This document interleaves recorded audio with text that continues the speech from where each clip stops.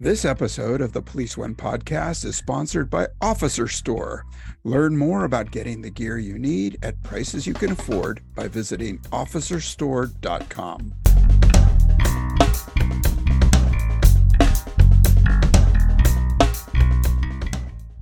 Hey, welcome back. You're listening to Policing Matters on policeone.com. Thanks for joining us. Hey, you may be watching on the Police One YouTube channel as well. If not, check us out. Well, amid all the grumblings and about law enforcement over the years, there have been some bright spots of support. You've heard them here on the show. We often do not recognize them as much as we do the negative chatter. Well, you know all about the National Law Enforcement Officers Museum and Fund. And I've got a great guest today. Craig W. Floyd is the founder and president of Citizens Behind the Badge, a nonprofit advocacy organization formed in 2020 to end the disastrous defund and defame the police movement and ensure that our nation's law enforcement professionals receive the support and respect needed and deserve to keep America safe. Craig is also the founding Chief Executive Officer Emeritus of the National Law Enforcement Officers Memorial Fund, a nonprofit organization he helped establish in 1984 to honor the service and sacrifice of America's law enforcement officers. Craig retired from the Memorial Fund at the end of December 2018. And hey, we are in luck because now he's making a new run with this organization, Citizens Behind the Badge. Welcome to Policing Matters, Mr. Craig Floyd. My pleasure, Jim. Thank you. Hey, you started this program, Citizens Behind the Badge, and you've been toiling an awful lot, 3 decades or more in supporting police. Tell us about Citizens Behind the Badge. Well, as you pointed out, I retired as founding CEO of the National Law Enforcement Officers Memorial Fund after 34 years. We had just finished building the National Law Enforcement Museum, and that was a 20-year journey, 20-year effort that came to a wonderful culmination, beautiful ribbon cutting ceremony. Clint Eastwood, John Ashcroft, the former Attorney General of the United States. I could go on and name all the luminaries that were with us. So after we finished the museum, and that's located now right across the street from the National Law Enforcement Officers Memorial, which we had built in 1991, I felt like we had more or less accomplished the goals that I had set out to accomplish. And it was now time for me to retire and to turn it over to other leadership for the future. And they've done a good job since I've left. But after a year of golf, a year of spending time with my wife and family, a lot more time than I used to, I was loving life. But in May of 2020, as we all know, George Floyd died and all hell broke loose. All of a sudden, almost overnight, as some officers have been quoted as saying, people started hating police.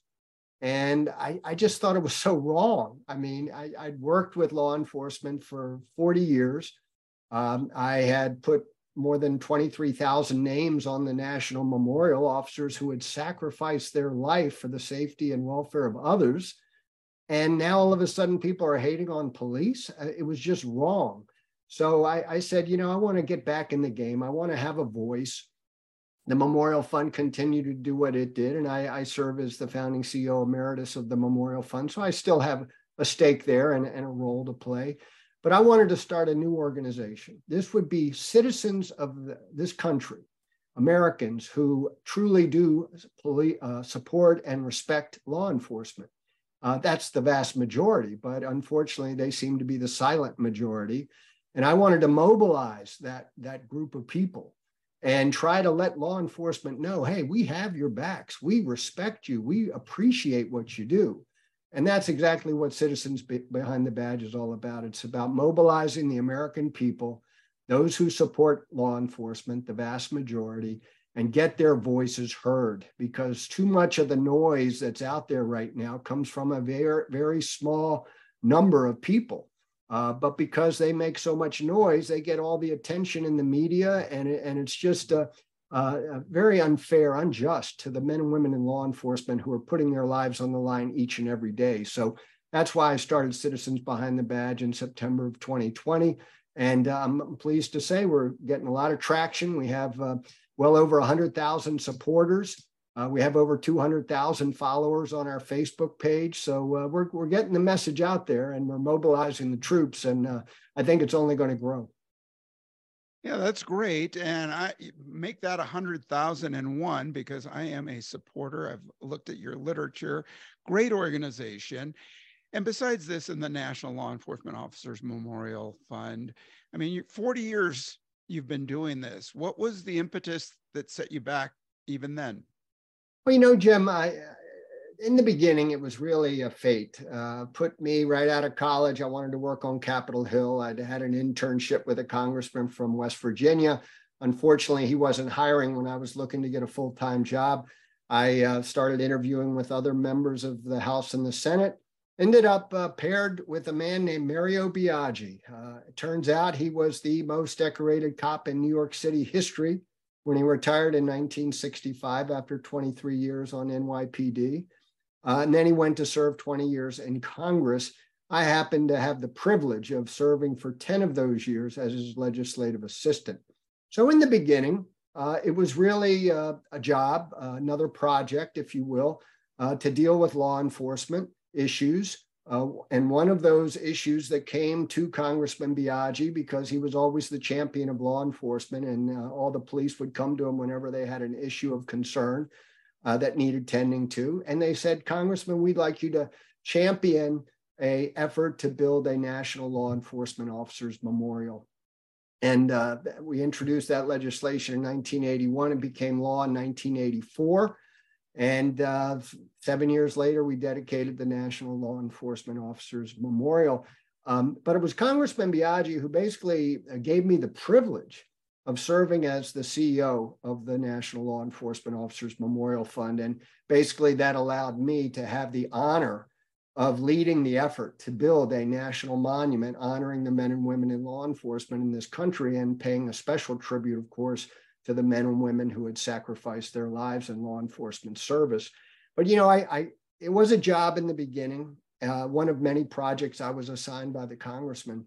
But I must tell you, once I started meeting the survivors, meeting the officers who served, it got to me. I mean, it became who I am professionally.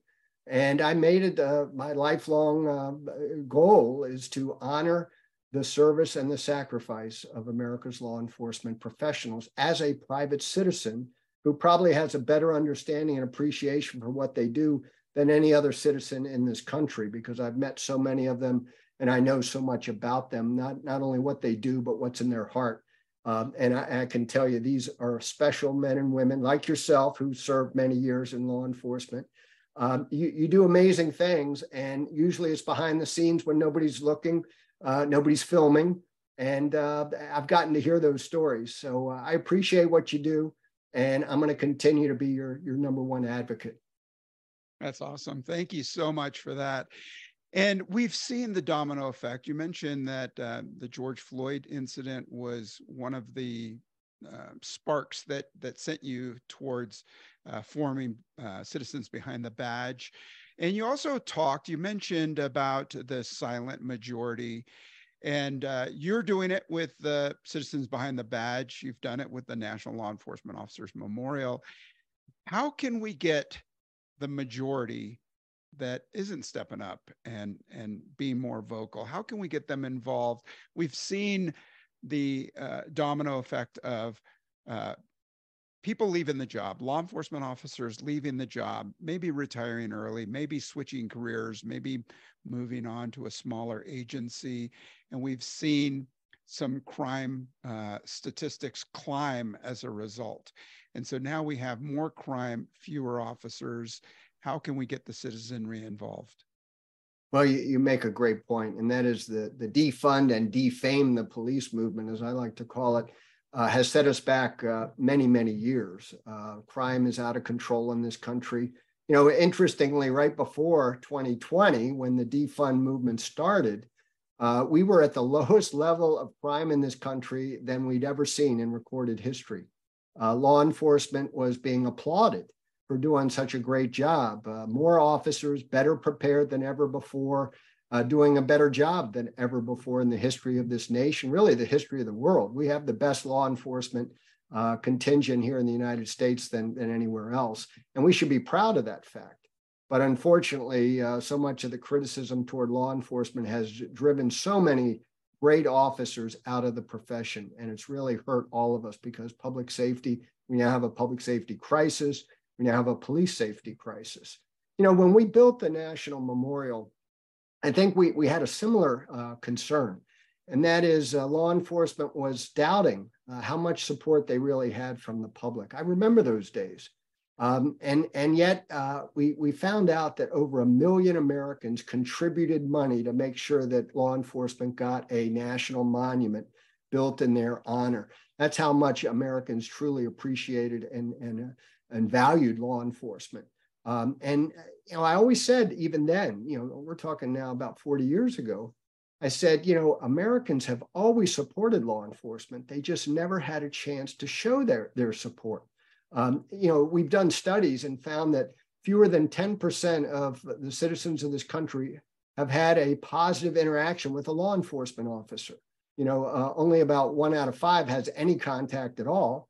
And most of those are traffic stops. So if you do the math, you know, about 10% are the ones that have had that positive interaction. So most people don't have any interaction at all. They don't have a chance to say thank you to a police officer. You know, we're always worried about them being in the rearview mirror when we're driving down the road. We don't want to be stopped for speeding. I mean, that to me is probably the typical citizens, you know, attitude toward law enforcement: out of sight, out of mind. We take them for granted most of the time until we really need them. So we gave them that opportunity to build the National Memorial. They came out in droves. You know, over 1 million people donated money. It cost over $11 million to build that monument. All of it came from public funds.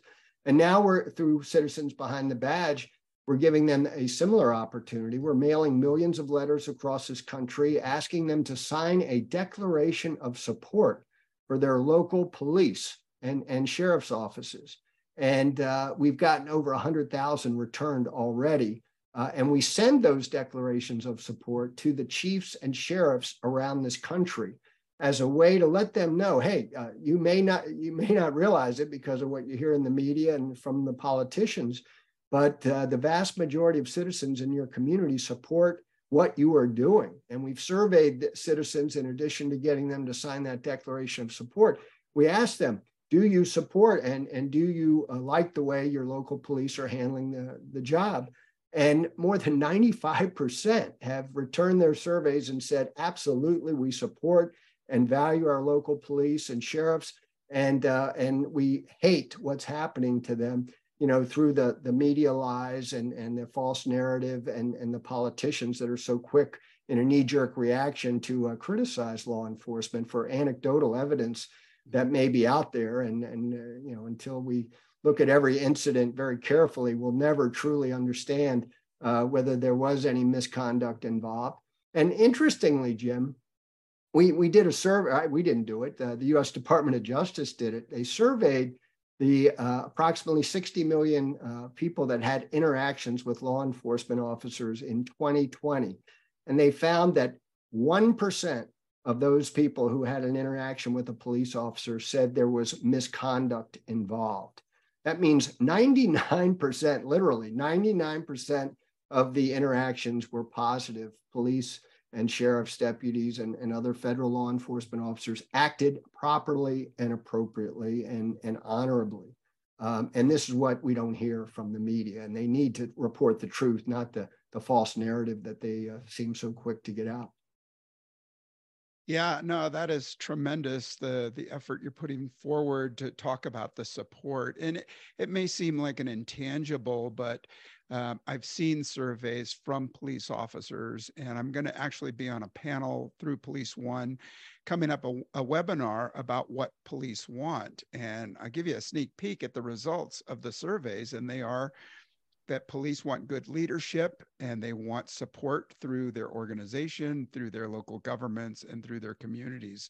So you are 100% right on target with that effort. And I can't wait to fill mine out.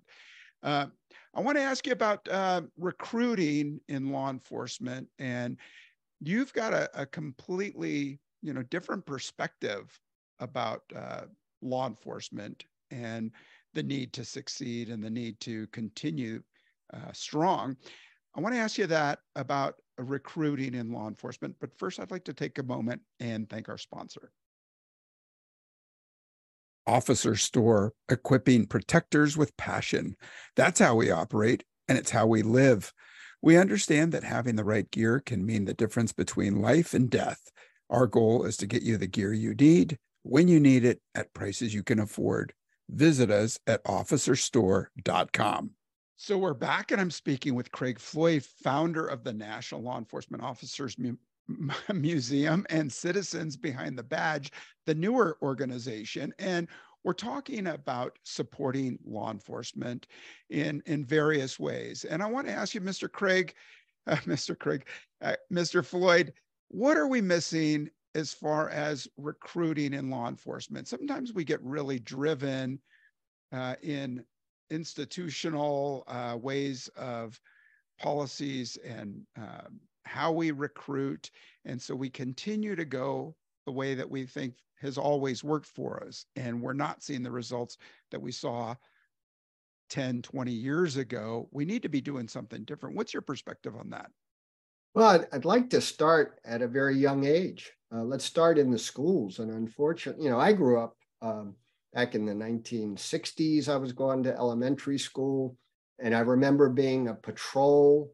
And I remember this lieutenant in a sparkling uniform coming in like once a month to meet with us.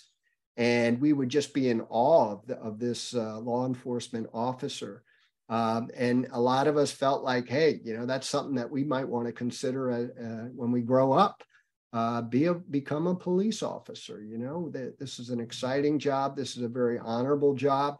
And they're doing so much good for the community. But unfortunately, we seem to have gone away from that. Young people don't necessarily get taught about the positive aspects of law enforcement in our country. And as a result, they hear so much of the negativity and the criticism, and it's discouraging, I think, for a lot of people to consider law enforcement as a career. That was one of the reasons I was so excited about building a National Law Enforcement Museum, because this could be a place where school kids could go and learn about the profession, not what they've heard in the media or what they see on television. This is the reality, the history of law enforcement in this country, the vital role that law enforcement has played. And they get to see the exciting aspects of the job through interactive exhibits we have at the National Law Enforcement Museum, the fingerprinting, the DNA, the interrogations. You get all of that and a lot more, learning the history of law enforcement. And you hear the stories about some of the famous legends of the profession, the Wyatt Earps and such. And all of a sudden, I think kids, if they go to that museum, and hordes of them are now going, thankfully COVID's over, school kids are finally going on field trips again. They're coming to Washington, D.C. from all over the country, and they're putting the National Law Enforcement Museum on their agenda. And I think through that alone, recruitment for law enforcement is going to go way up. I think when we were building the museum, we often called it that it'll be the #1 recruiting tool for law enforcement in this country. And I still believe that very strongly, but we've got to get them there. And we've got to stop all the negative noise. I think, again, if recruitment in law enforcement is being hurt by what one officer, I thought he captured it beautifully. He retired prematurely from Atlanta. And he said, here's why. We're one bullet away from death and one mistake away from indictment. He said, there are other ways to make a living, and I'm going to go find other opportunities. And he left the profession, and he was probably one of the best officers we could have had. And now he's gone. And I think we're seeing that time and time again. And then not only are the good officers and leaders leaving, but we're not finding enough good people to fill their footsteps. And this is the real problem we have, because we've been so negative, so hateful toward law enforcement. Deaths have gone through the roof, in large part because of COVID, but also because of increased violence and assaults against police officers in this country. Last couple of years, we've had many more shooting deaths for officers than had been the historical average over the previous 10 years. So this is a real problem. More assaults against officers, more shootings against of officers, and more deaths among officers. We've lost over 800 officers the last 2 years in the line of duty. That's the most ever in the history of our nation. And so you've got all of that on one side, you've got all the negativity on the other. And why would anybody want to become a police officer today with that as your background? We've got to change the narrative. We've got to talk the truth that force by law enforcement is hardly ever used. Of the 60 million or so interactions between law enforcement and the public each year, they use or even threaten the use of force less than 2% of the time. It hardly ever happens. And fatal use of force is a fraction of that. So clearly the narrative that people are getting through the media primarily is false. And it's discouraging people from wanting to become a police officer. They're not crediting the men and women in law enforcement as honorable people who are doing an amazing job to keep America safe. Right. No, I mean, you hit so many great issues right on the head there with that. And I mean, I think now when we see the statistics of use of force, well, it's kind of like football statistics. 20 years ago, we weren't keeping track. So now we are. And then we've got the media. And now we have national resist movements where instead of license and registration coming out the window's being rolled up, the car's being started and driven away. So we've got that side of what the officer's dealing with and the negative portrayal in TVs and movies, and that's being pounded. I have students today, we have a session on urban legend where they ask what if it's true, is this true or not? And so we dispel these myths about policing every day, and these are to college students. So I think you're right on as far as getting in there as early as possible, showing them that police are human and being able to ask them questions to clarify. That's a great idea. You know, Jim, also, something that hit me when you said that. David Brown, who was the chief of police in Dallas when 4 Dallas police officers were brutally assassinated by a guy that hated cops. They were actually patrolling an anti-cop protest at the time that they were assassinated. And David Brown, after his 4 officers were killed, he made a plea to the community. He said, look, put down your protest signs and come apply to become a police officer here in Dallas. He said, after you get through the academy, I'll put you in your neighborhoods that you grew up in, and I'll let you become the police officer in your own community. That's how you make a difference. It's not holding up protest signs. It's not killing cops or hating cops. That's not going to change anything. But do something to make a difference. And why don't more people want to become law enforcement officers and make a difference? And I think that opportunity is out there for everybody. So let's take advantage of it and change policing if that's what you want. You know, there was a great guy who just died, Luther Reynolds, the chief down in Charleston, South Carolina, died of cancer very recently. And I had a quote put on our National Law Enforcement Museum from him when it opened 4 years ago.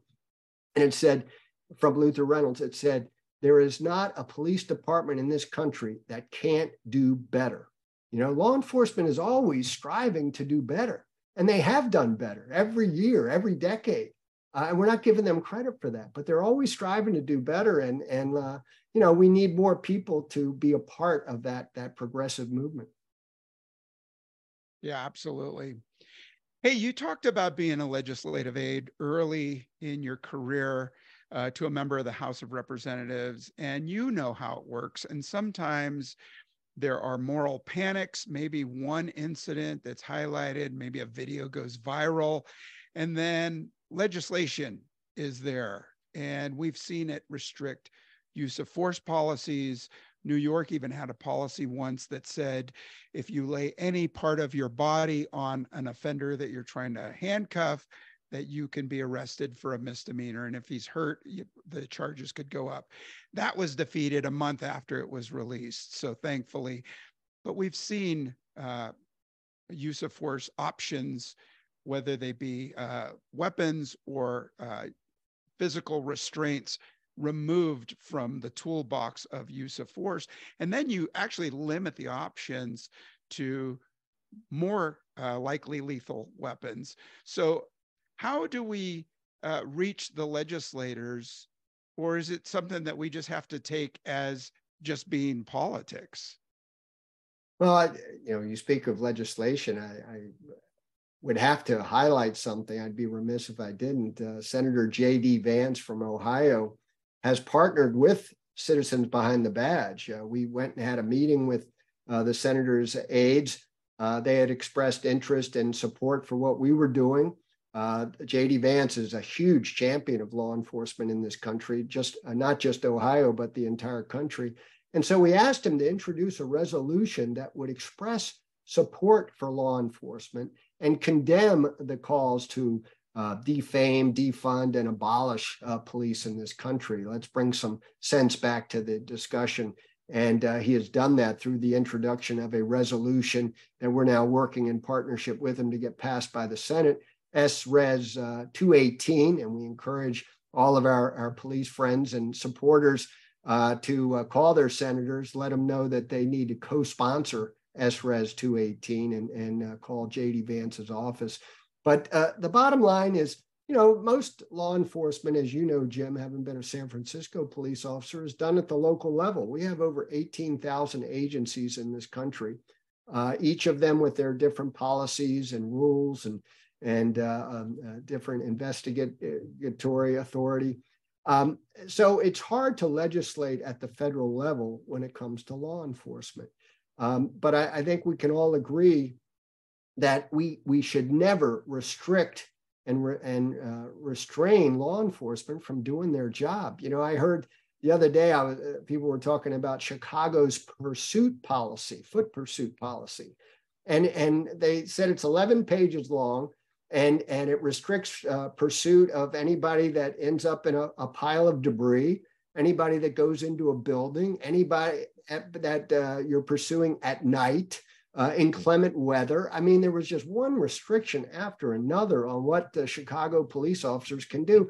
And they have a crime problem like nobody else in this country. And yet they're handcuffing their own police officers from doing their job. These officers are out there trying to protect people from the evildoers.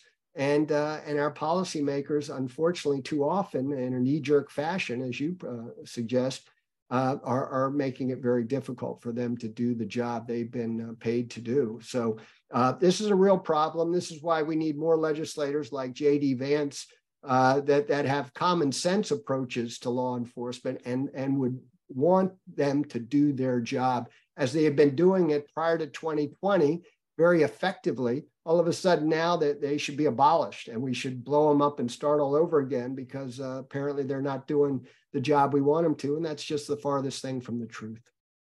Yeah. Well, so encouraging to hear about Senator Vance, and he's got a great personal story. If you haven't read Hillbilly Elegy, you can pick it up and read it, and a phenomenal background and struggle and resilience that he showed. It's just great to have him as an ally to law enforcement.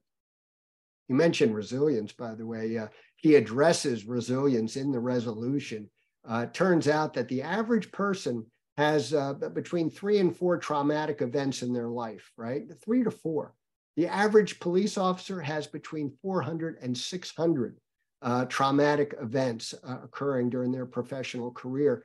And they have a 54% higher suicide rate than the average person, as you can imagine, because of all that trauma. So J.D. Vance in his resolution addresses that issue.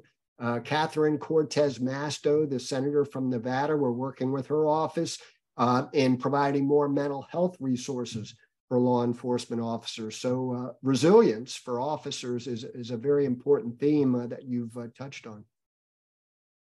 Yeah, for sure. And yeah, great stuff coming from him. Hey, you launched Destination Zero, the program that aims at reducing officer fatalities to 0. That's a heady goal. How are we doing, and what are we doing to reduce injury and deaths of police officers? I once, a few months ago, had the sheriff from Wausau, Wisconsin come on the air, and his program, wellness program for police officers, was a recent recipient of the Destination Zero Award for having a great program. Tell us more about that.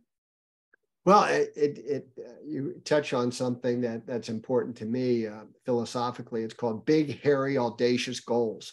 I think that's what you need to set for any organization to be successful and to rise to the levels that we did at the National Law Enforcement Officers Memorial Fund. And, there was a program in place called Below 100. And the idea was, let's get the number of law enforcement officers who die in the line of duty each year below 100. It hadn't happened in over a half a century at that time.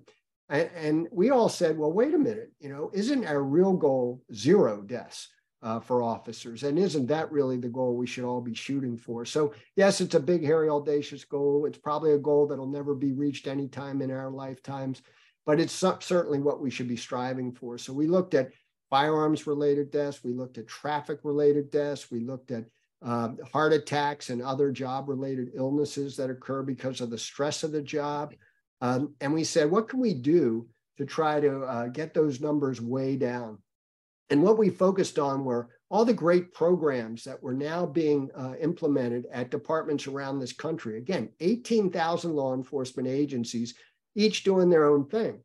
But when we found a program that worked to prevent, say, firearms-related deaths, mandatory vest wear policies would be an example, or a department that put in a mandatory seatbelt wear policy for their officers to help reduce traffic-related deaths, or wellness programs, mental health resources, ways that you can ease the stress of the job and deal with those traumatic events that occur in an officer's career.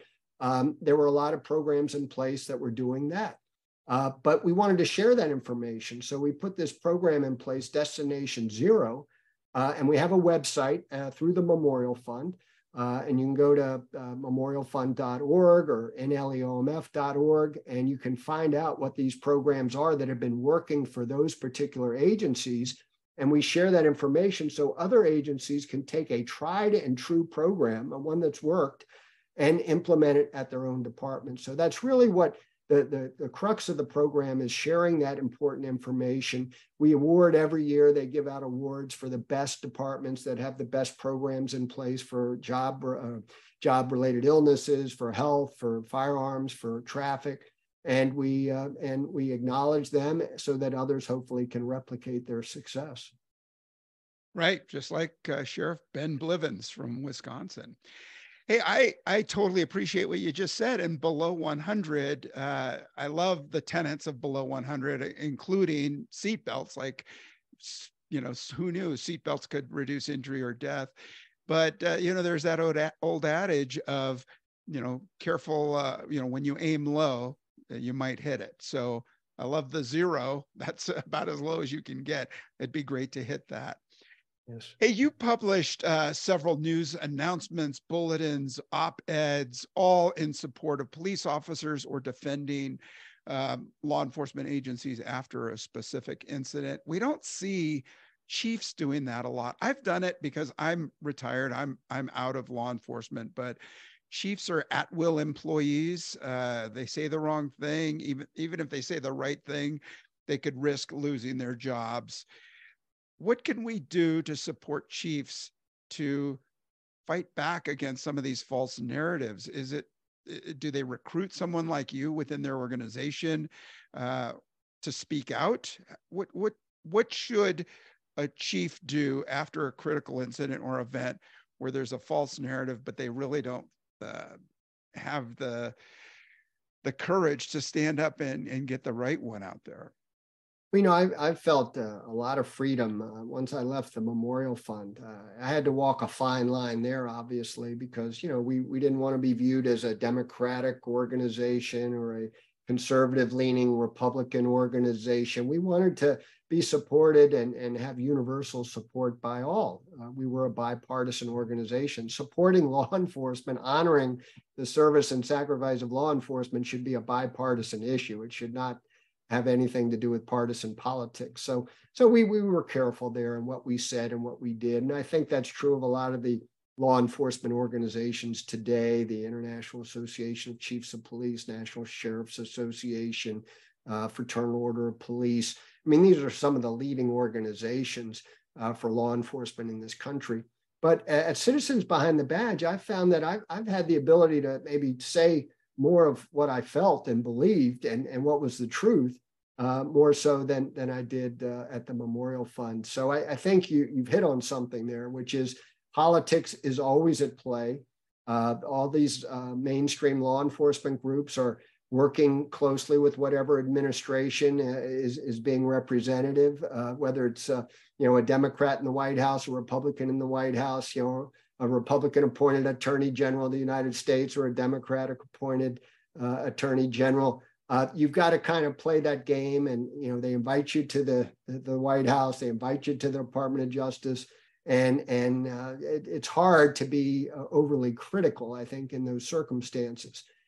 We don't have that problem at Citizens Behind the Badge. We are not, we're helping different senators, different Congress people support law enforcement, but we can say pretty much what we want and what we need to say, which is, forget what you're hearing in the media and what you're hearing from a lot of these left-leaning politicians who really don't know the facts. The facts say law enforcement are not brutal racists, as many of those people would like you to believe.